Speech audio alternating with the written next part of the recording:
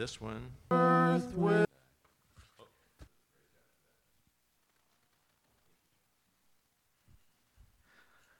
Good morning.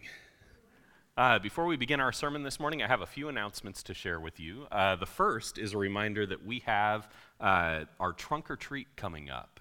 This is going to be on October 28th. All right, October 28th. I was looking to the right people to get a head nod. October 28th, we're going to have it here at the church building. There will be banners that go up on Monday. John Germain has been working on a semi-permanent signage location for us, and you'll be able to see it. People will be able to know that it's coming up, but that means, because we're planning to have a trunk or treat, we need trunks for kids to treat at. And so I want to encourage you to sign up to be a part of our trunk or treat. We will also have our chili cook-off afterward. You are welcome to bring something other than chili, but if you bring something other than chili, we're not going to let you compete in the chili cook-off. So if it's deemed a soup, we're not going to call it a chili. You know, that's a joke, by the way. I'm going to disqualify everyone else's chili based on calling it a soup. That's my plan to win this year. I'm plotting and scheming. I apologize. There's also a dessert sign up in the back. If you want to bring a dessert, you're welcome to sign up. We want to make sure that we know who all plans to bring a dessert, so that if not enough people sign up, we can supplement it with other things. But if you think you have a pretty fantastic dessert that you'd like to share with the congregation, sign up and bring it along with you. So there's our trunk or treat announcement. Oh, and we need candy donations. See, I have the best source of information right on the front row here. We need candy donations. So if you would like to bring candy for us to give to the kids as they come to the trunks, but maybe you don't want to decorate a trunk, or maybe you do, bring candy to the church building. We will make sure it gets evenly divided amongst those who come to participate as trunks, and we'll have a prize for best decorated trunk as well. And so two prizes that evening, encouraging you to come and be involved and bless our community with that. I also want to remind you that we have a luncheon today for those who are new members over the last year or guests over the last year. So if you're here as a guest today and you've never been before, congratulations. We're going to feed you lunch if you want to stick around. At 12:30, we'll be up in the fellowship hall. We're going to have some food and just an opportunity to ask some questions, get to know people, and fellowship a little bit. Members, you are not invited to this particular lunch. We'll have one for you in the future, but this is specifically for new members and guests. Then I'm supposed to have a third announcement, and I'm forgetting what it is. So it's probably not that important. Or it's really important, and I'm going to hear it from whoever it's really important to. Let's go ahead and move into our sermon, and if the announcement pops into my mind, I'll let you know what it is. I should have written it down. All right. This morning, we are talking about, again, the chore list. If you remember last week, I pointed out to us that one of the things that people sometimes get wrong is they think that chores are like a punishment, right? Especially when you're a kid, when your parents ask you to do your chores, you feel as though my parents are mean and cruel and despotic dictators who want me to be miserable in life. Once you become a parent, you come to the realization that chores are a basic necessity for those living in the household to maintain the peace and hopefully the prosperity of the household, right? When you have a chore, it is not a sign of someone wanting to, be cruel to you. It's a sign that you belong. If your name is on the chore list, if you have a role to play in the household, it's home. You don't tell a guest to do chores unless you don't want them to come back as a guest, right? You have chores when it's your own house. And so over the next few weeks, we're going to look at some different chores that people might play or have to do within the body of Christ. And I want to start this morning by telling you the passage we're looking at is sometimes the place where a lot of people stop when they think of the chores in the church. It's a series of roles that people play, and it's kind of unfortunate because it's not a particularly long list, and if you've ever been behind the scenes in church ministry, you realize that this is like the bottom 3% of the things that need to happen for a church to function. Maybe you put it at the top 3% or somewhere in the middle, but it's not the stuff that's the most important part but it is significant and important. And I want to be clear on that. I don't want to minimize the things that we're going to talk about this morning because I think they are important roles, but they're not, I don't think, to Paul, the primary work of the church. When we talk about ministry, I think the church has two different types of ministries. There's the ministry to the church.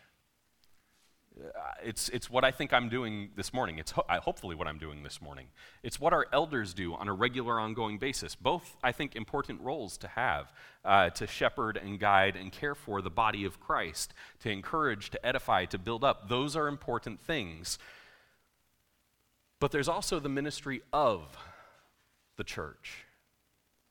The ministry that is to the world, to the lost, to the people that we encounter on a daily basis. And both of these are essential. And I think, I want to be clear, Paul is going to tell us that one of these is essential for the other to happen, but the other one is the ministry of the church, not the ministry to the church, all right? And so this morning, I want you to have those two paradigms in mind. There's ministry to the church, the building up and equipping of the saints for the good works that God has prepared for us. And then there's the ministry of the church, those same good works that we've been built up and prepared for. It's a very small group of people that do this first job, I think. It's not to say that not everyone in the church could do this job, but it's a smaller portion of the body. And again, I don't want to minimize it. I think it's an important role, or I would not have set myself to at least one of these roles on the list. But I want us to recognize that it is a group of roles. It is not the entire work of the church, all right? Okay, all the preamble out of the way. And he gave the apostles, the prophets, the evangelists, the shepherds, and the teachers to equip the saints for the work of ministry, for building up the body of Christ until we all attain to the unity of the faith and of the knowledge of the Son of God, to mature manhood, to the measure of the stature of the fullness of Christ, so that we may no longer be children. We're going to do some exegesis this morning. I want to look at this passage, and I want to talk about what Paul is actually saying here. Sometimes when Paul writes lists, we kind of go into like autopilot mode, and we read through the list, and we're like, well, I'm glad I got that out of the way. Now I'm to the content, the meat, right? Here's this long list of all the different deplorable sins that a person might participate in. And so we read through them, and we're like, yep, I got all those, and we miss like the gossip right in the middle, right? If only Paul would just get to the point and tell us the good stuff over here. But these lists are essential to understanding the theology of Paul, to understanding the work of the church, to understanding the morality that Christians are committing to, the understanding of what it is we've put behind us. And when Paul enumerates these individuals, I think he's being fairly specific for some really important reasons. He begins by talking about apostles. So if you were to highlight in your Bible this passage, there's a few things that you might start with. These are the individuals that Paul is calling out in this particular section: apostles, prophets, evangelists, shepherds, and teachers. Now we look at this and we kind of feel like maybe they're a little opaque. What does it mean for someone to be an apostle or prophet or evangelist or shepherd or teacher? In fact, a lot of these have some overlap. I think that's actually kind of intentional. Paul is not necessarily trying to tell us that every single one of these is a separate role. Sometimes a person might be a shepherd who's also a teacher. In fact, it's often encouraged within Scripture that the shepherds be good teachers as well. And within the church, we constantly talk about how pastors, elders, shepherds should be good teachers. So why would you have shepherds and teachers on the same list? Why would you have evangelists and apostles on the same list? I want to talk a little bit about that for a moment, because sometimes even apostle is a difficult word for us. There is a group of men within Scripture that are called the apostles. These are the men that walked with Jesus, who saw him perform his miracles, who heard him teach, who watched him interact with people on a regular daily basis over the course of about 3 years. And then there's Paul. And Paul had an encounter with Jesus where he was called specifically to this role. Paul was called to minister to the Gentiles. He was called to be an apostle for the church. He was called and sent with a message. That's a distinct group of people within the church. Not everyone is one of the apostles. But there were people outside of that group that Scripture refers to as apostle as well. And I want to talk about one in particular this morning. In a few weeks, I think Kyle might bring him up in another series. But in the book of Acts, chapter 14, I believe it is, we read about Barnabas and Paul, and together they are referred to as apostles. And the question is, if Paul is an apostle and Barnabas is an apostle, but Barnabas is not one of the apostles because he wasn't one of the 12, what is Scripture referring to him as an apostle for? There are other instances. If you read the end of the book of Romans and you take a look at a long list, depending on your translation, it might talk about Junia, who is outstanding among the apostles or well known to the apostles, depending on your translation.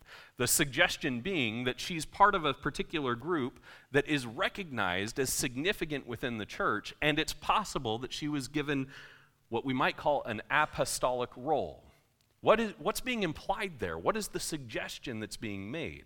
I want to tell you this morning, I think that apostle, when it's not being used to refer to one of the apostles, is a missionary sort of mindset.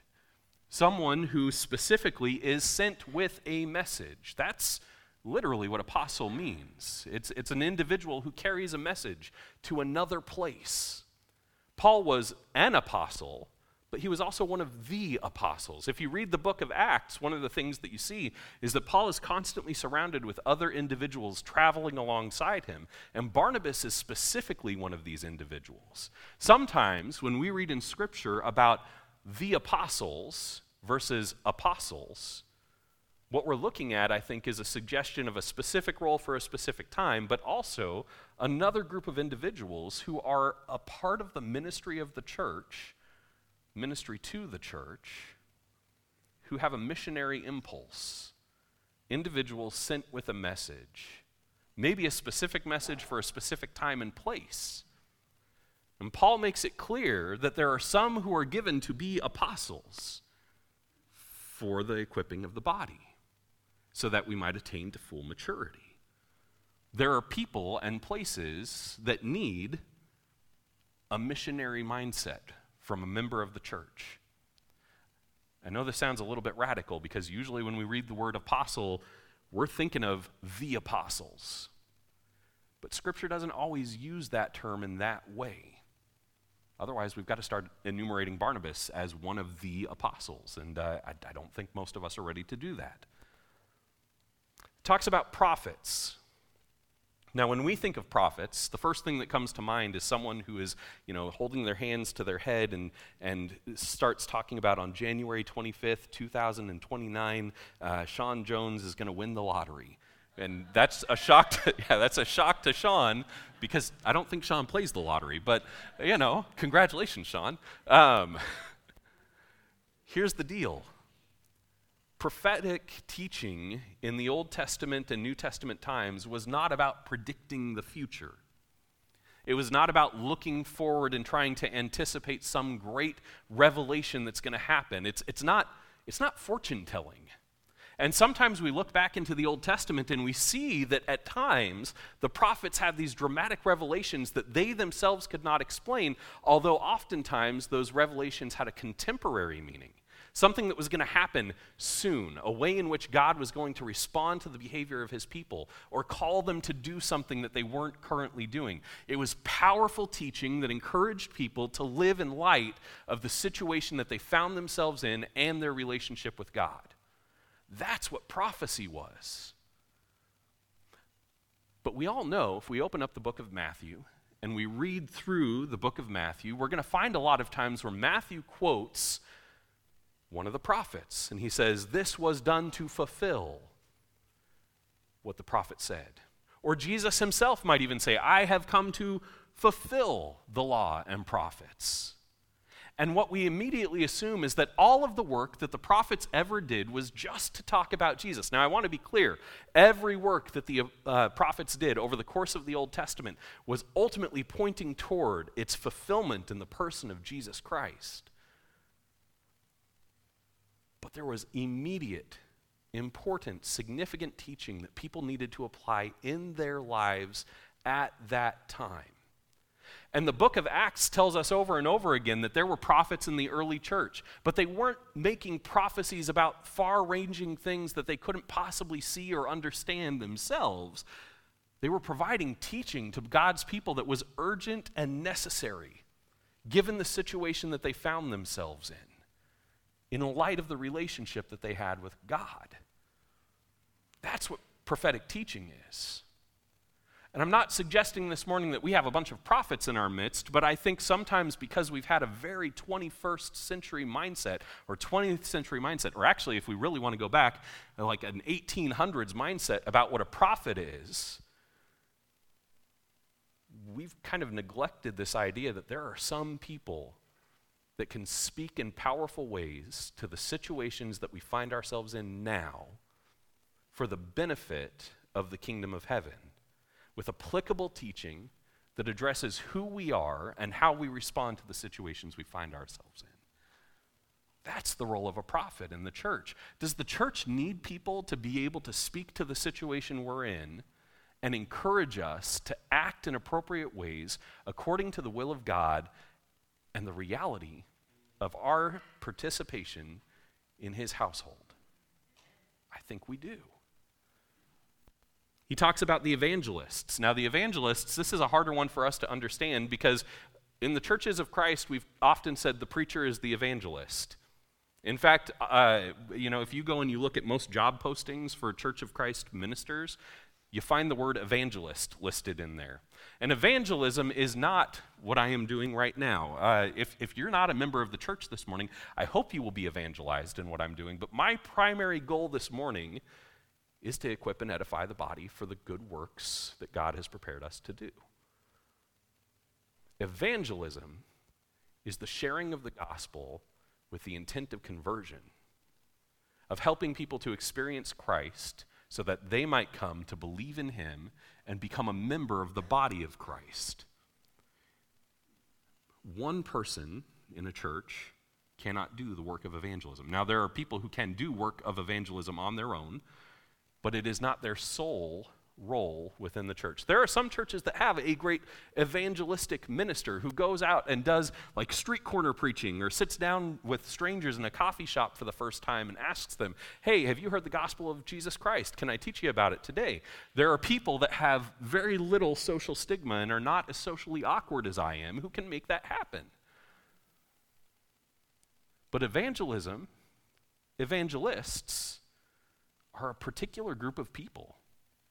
I think we have evangelists in our midst this morning, people who are good at approaching people to teach them about the gospel of Christ and to bring other people alongside them to learn how to do that. And I think that's why Paul includes this here. If you are a person with an evangelistic bent, your job is to help other people figure out this whole evangelism thing, to have other people walk alongside you as you evangelize.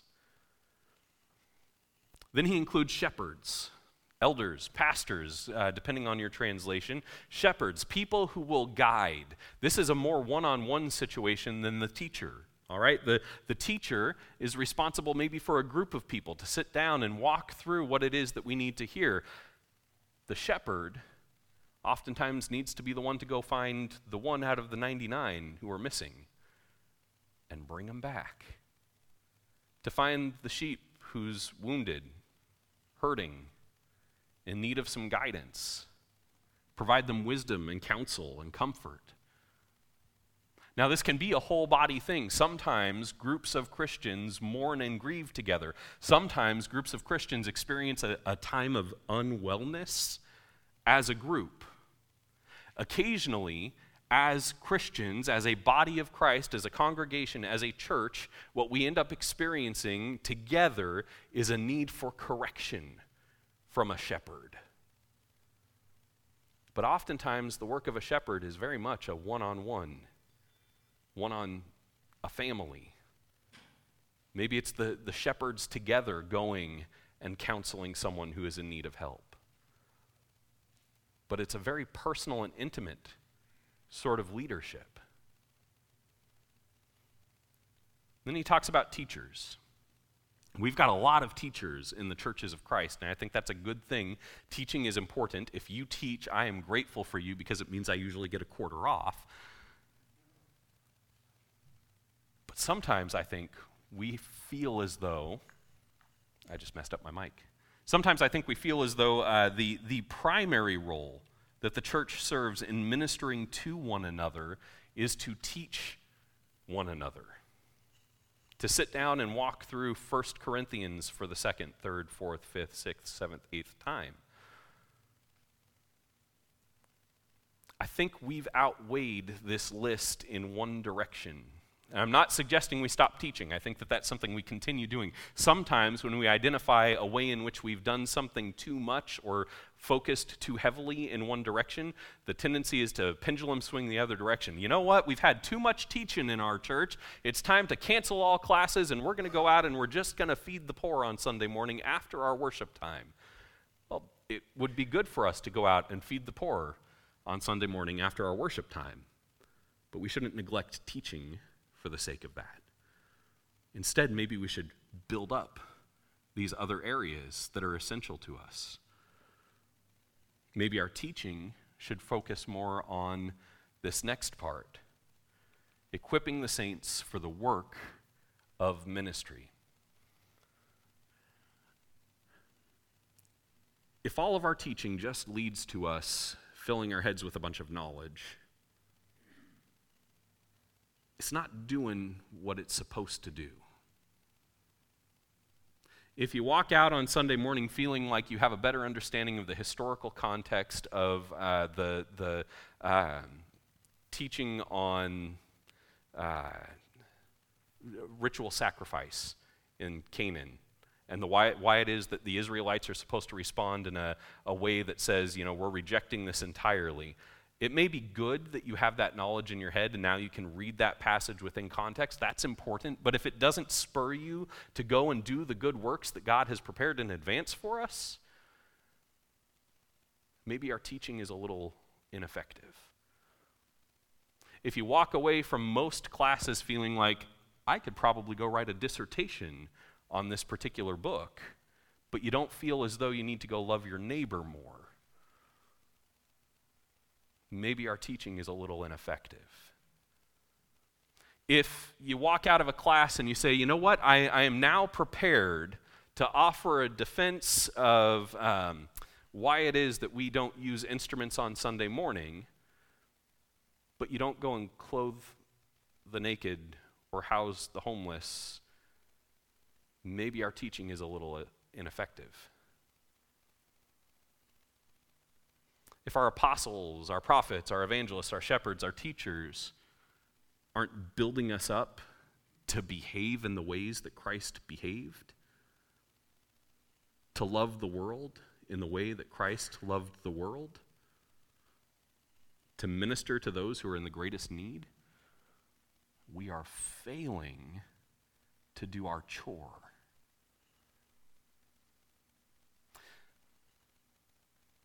But when we do it right, when these roles serve the purpose that they're supposed to serve, when our shepherds and teachers and evangelists and prophets and apostles are building up the body of Christ, some pretty great things happen. And we continue this passage, and what we see is it says that we're not like children, tossed to and fro by the waves and carried about by every kind of doctrine or wind of doctrine, by human cunning, by craftiness and deceitful schemes. Rather, speaking the truth in love, we are to grow up in every way into Him who is the head, into Christ, from whom the whole body, joined and held together by every joint with which it is equipped, when each part is working properly, makes the body grow so that it builds itself up in love.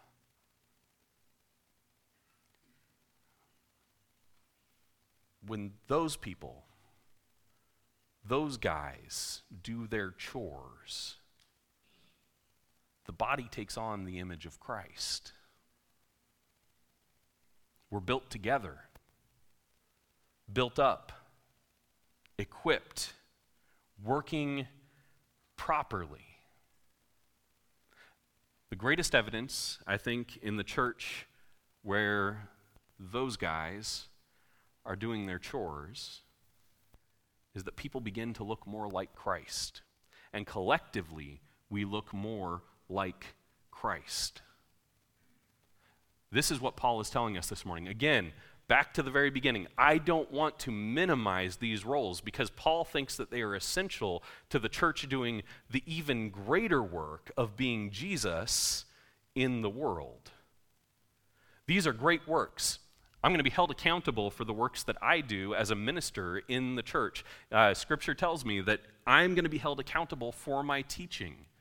It's important that I make sure that the things that I teach are correct and sound.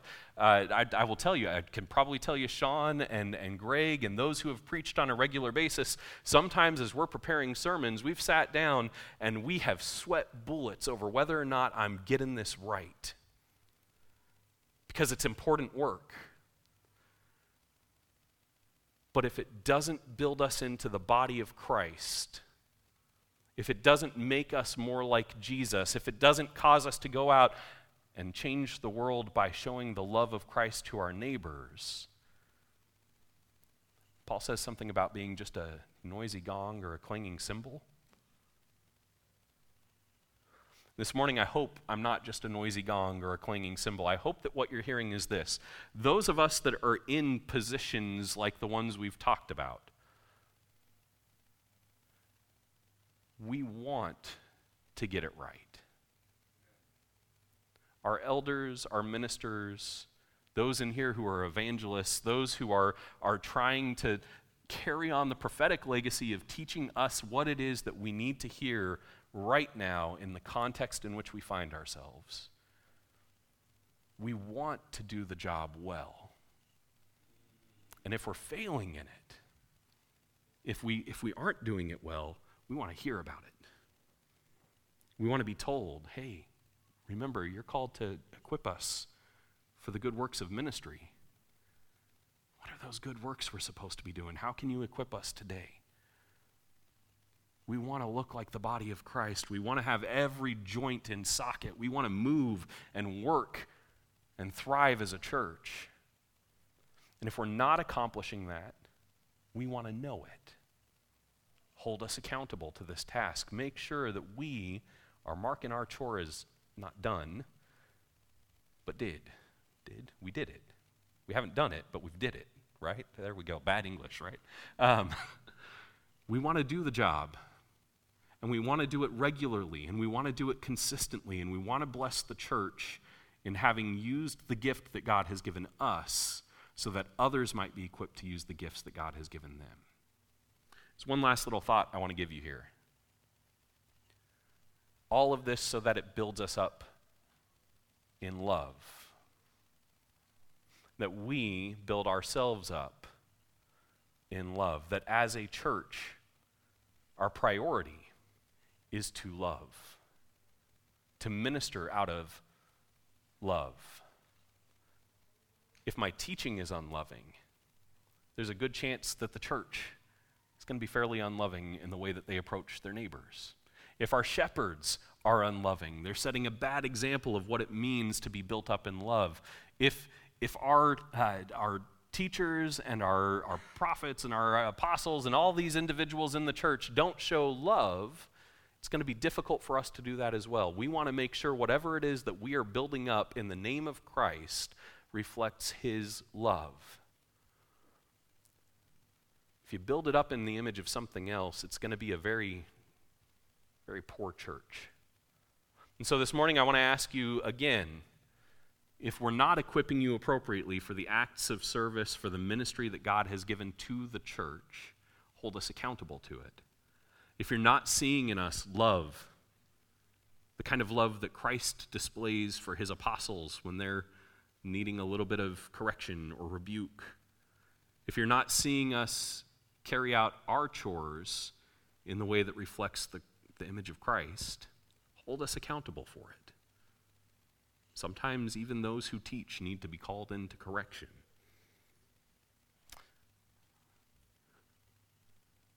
But this is just one group of people. The list doesn't end here. See, the beautiful thing about Scripture is that it's not just one passage, there's a whole book to go to. And over the next several weeks, we're going to look at some other roles that people in the church played in order to help the church accomplish the ministry that it was called to. The ministry of reconciliation, Paul calls it. And so I want to encourage you, as much as I'm asking you this morning to hold those of us that are in one of those positions accountable, I also want to encourage you to be praying thoughtfully about what role you have been called to in the church, about what ministry God intends for you to do, what chore you need to set yourself to make sure that the whole body functions properly so that we might continue to grow and build ourselves up in love. Let's pray. Our Father in heaven, we want to recognize this morning that you have made each one of us unique, that your Spirit empowers each of us with different gifts, that you elevate and encourage particular traits and particular practices in individuals. And oftentimes, Father, you even make us step outside of our comfort zone to do these things. And so, Father, this morning I pray that you would work in the hearts of every member that's sitting here this morning, from our elders to our newest guests. I pray, Father, that your Spirit would stir in them a desire to be about the work of the church, to find the chores that show that they're a part of this household, that offer them a sense of belonging and an understanding that they are not just a body in a seat, but they are an active participant in the household of God. Father, I pray this morning that you would help those of us that have a responsibility to teach, to edify, to build up, that you would help us to feel the sense of responsibility that we have. And I pray that you would help the congregation to continually remind us that we need to be building them up for the works of ministry. Father, I pray this morning that you would guide our worship as we continue on. I pray that you would help us to have hearts that are open to your movement in our lives. I pray that we would take on more of the image of Christ so that the world around us might know him and love him and choose him as their Lord and Savior. It's all this that we pray in Jesus' name. Amen. This morning, if you have need of the church, if there's a way we can bless or encourage you, if there is maybe a shepherd that needs to talk with you, we want to encourage you to reach out, to respond this morning. I'm going to be at the back of the auditorium. I would be happy to visit with you and make sure that the right person sits down to teach you, to walk alongside you, to shepherd you. We're going to continue our worship this time as we stand and sing.